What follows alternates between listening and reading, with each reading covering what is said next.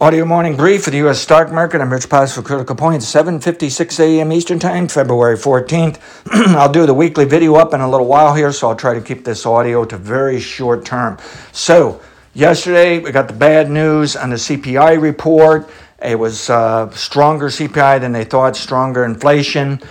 Even surprised me, and it surprised the market, and we got evidence the market was surprised because it sold off sharply, almost down 100 points, I believe, at one point in the S&P 500, okay?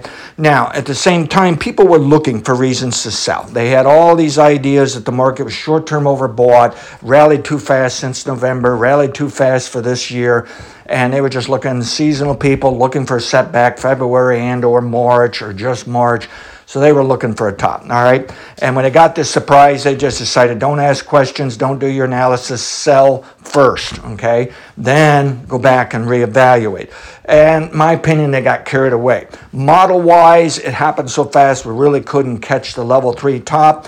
The model had to call it on the way down, and it didn't wait to the lowest price yesterday. It called it on the way down nicely, and primarily because of the news. The model just said, you better focus on the news, not so much the change on the chart and the change of price. But that came in second place that, hey, they're selling this thing, okay? And it's probably serious enough to consider a level 3 downtrend. Now, the interesting thing is the model is saying, okay, well, we're still going to get a level 3 top next week, following week.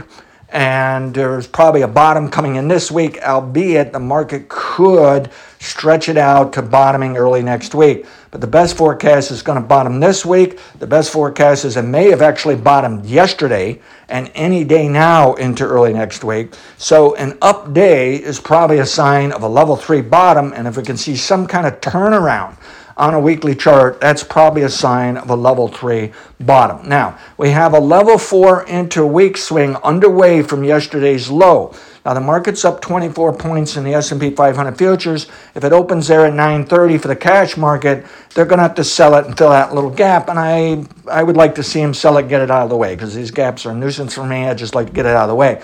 Problem is, if they sell it, for some reason, they may decide just keep on selling. They got more to sell, they got more profit taking, and maybe it's a good thing we're suckering in some bears because that actually creates demand later, believe it or not, and helps drive the market higher, especially in the derivatives markets, futures, options, okay? You always see these big-time, Paul Tudor Jones, billionaire, he was on a documentary, and I remember him talking to his friends saying, yep, need some more bears here, load them up, okay? Let's go get them, all right? So the level 4 upswing can end today. So watch the 5-day average, that if it comes close to that, it may bump its head there. Funds or a lot of different types of traders don't mind selling 5-day averages, buying 5-day averages. But there is a chance that it can bounce into tomorrow for this level 4. And the higher it goes, the longer it goes, then the less likely it'll come down and take out yesterday's low. So if it does take out yesterday's low, we do need to consider another 20, 30, 40 points lower in the S&P 500, but that's probably it. Instead, I'm thinking there's a good chance we've also have gone immediately from a level 3 top to a level 3 bottom.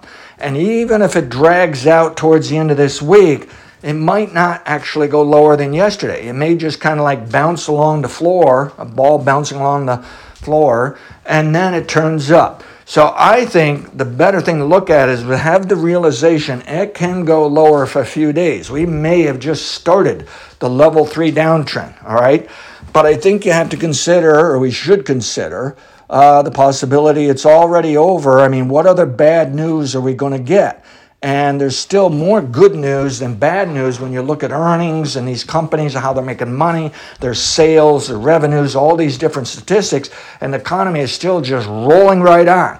What we've done is become scared over the higher inflation, that's going to delay the Federal Reserve even more, and I don't doubt, I've been thinking May or June, I'm now thinking it's probably June now, but I think they probably will still lower some this year, not as much as a lot of people think. And so to me, I'm still comfortable with that. I think the stock market's actually comfortable with that.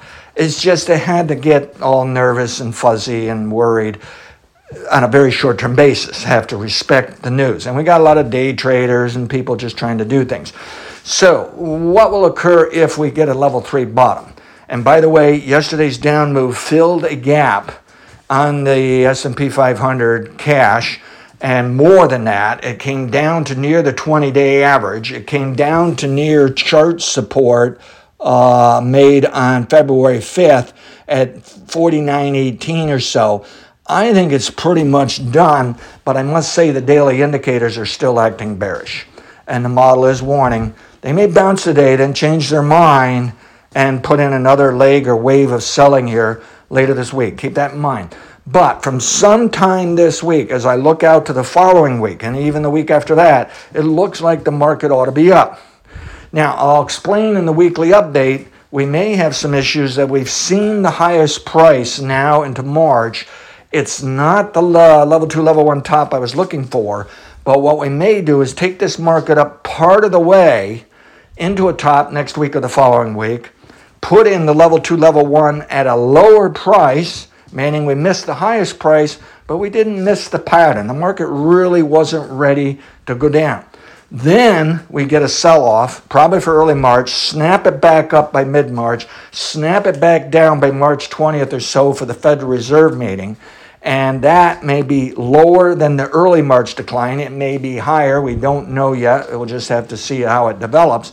But once that's out of the way, we're likely going to see a higher stock market in April, May. We're likely going to see record highs. So stay focused on bull market this year, bull market in April, May, but consider March is going to be a setback, and we may have started that setback as of yesterday, but we can have a rebound first. It doesn't have to be straight down, straight line. Markets hardly ever do that anyways.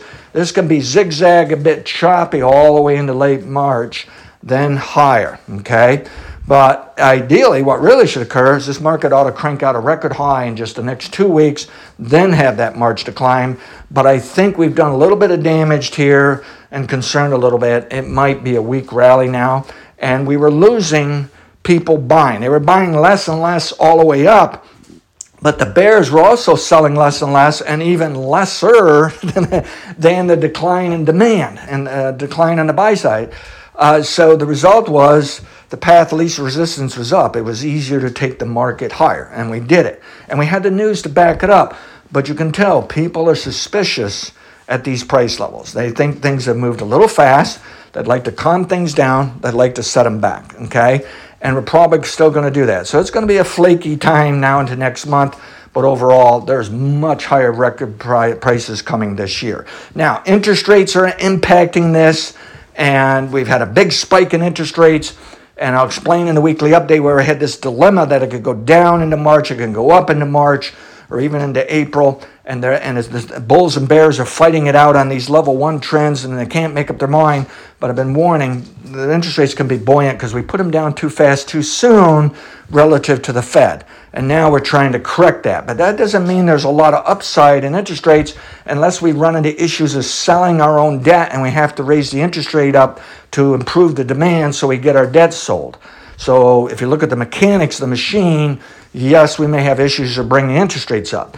But if you just look at what interest rates should do over in the long term, they really shouldn't go up. They should just be waiting for the Fed to eventually lower its rate, and then they should stay ahead of the Fed and keep lowering. I'm convinced we'll have lower rates later this year, but a problem right now. My level 3 top, I don't know. I'll explain that in the weekly update. We have to revise it, but I think we're close to a top and interest rates can back it off some, but I'm convinced they probably want to be sideways to firmer into March, and that also can cause some issues for the stock market here.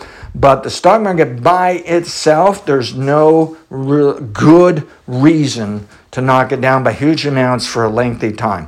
This is still a bull market. All right, so we have a large gap created yesterday that needs to be filled on the cash market.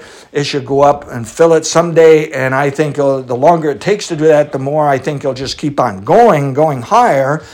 If it snaps up quickly and fills that gap, it may still go higher, but we have to be concerned if it starts coming back down, then we're starting that March decline. Okay, so is that gap a bullish sign, bearish sign? I would say it's a bearish sign when I look out to March, but that gap is a bullish sign when I look out into next week and following week, because I think we just overreacted on a level 3 downtrend. The model was right. It was coming, and it came in abruptly off of that CPI news, and I'll talk about the CPI news in the weekly update a little later this morning. Have a great day. Past results not necessarily indicative of future results. Thank you.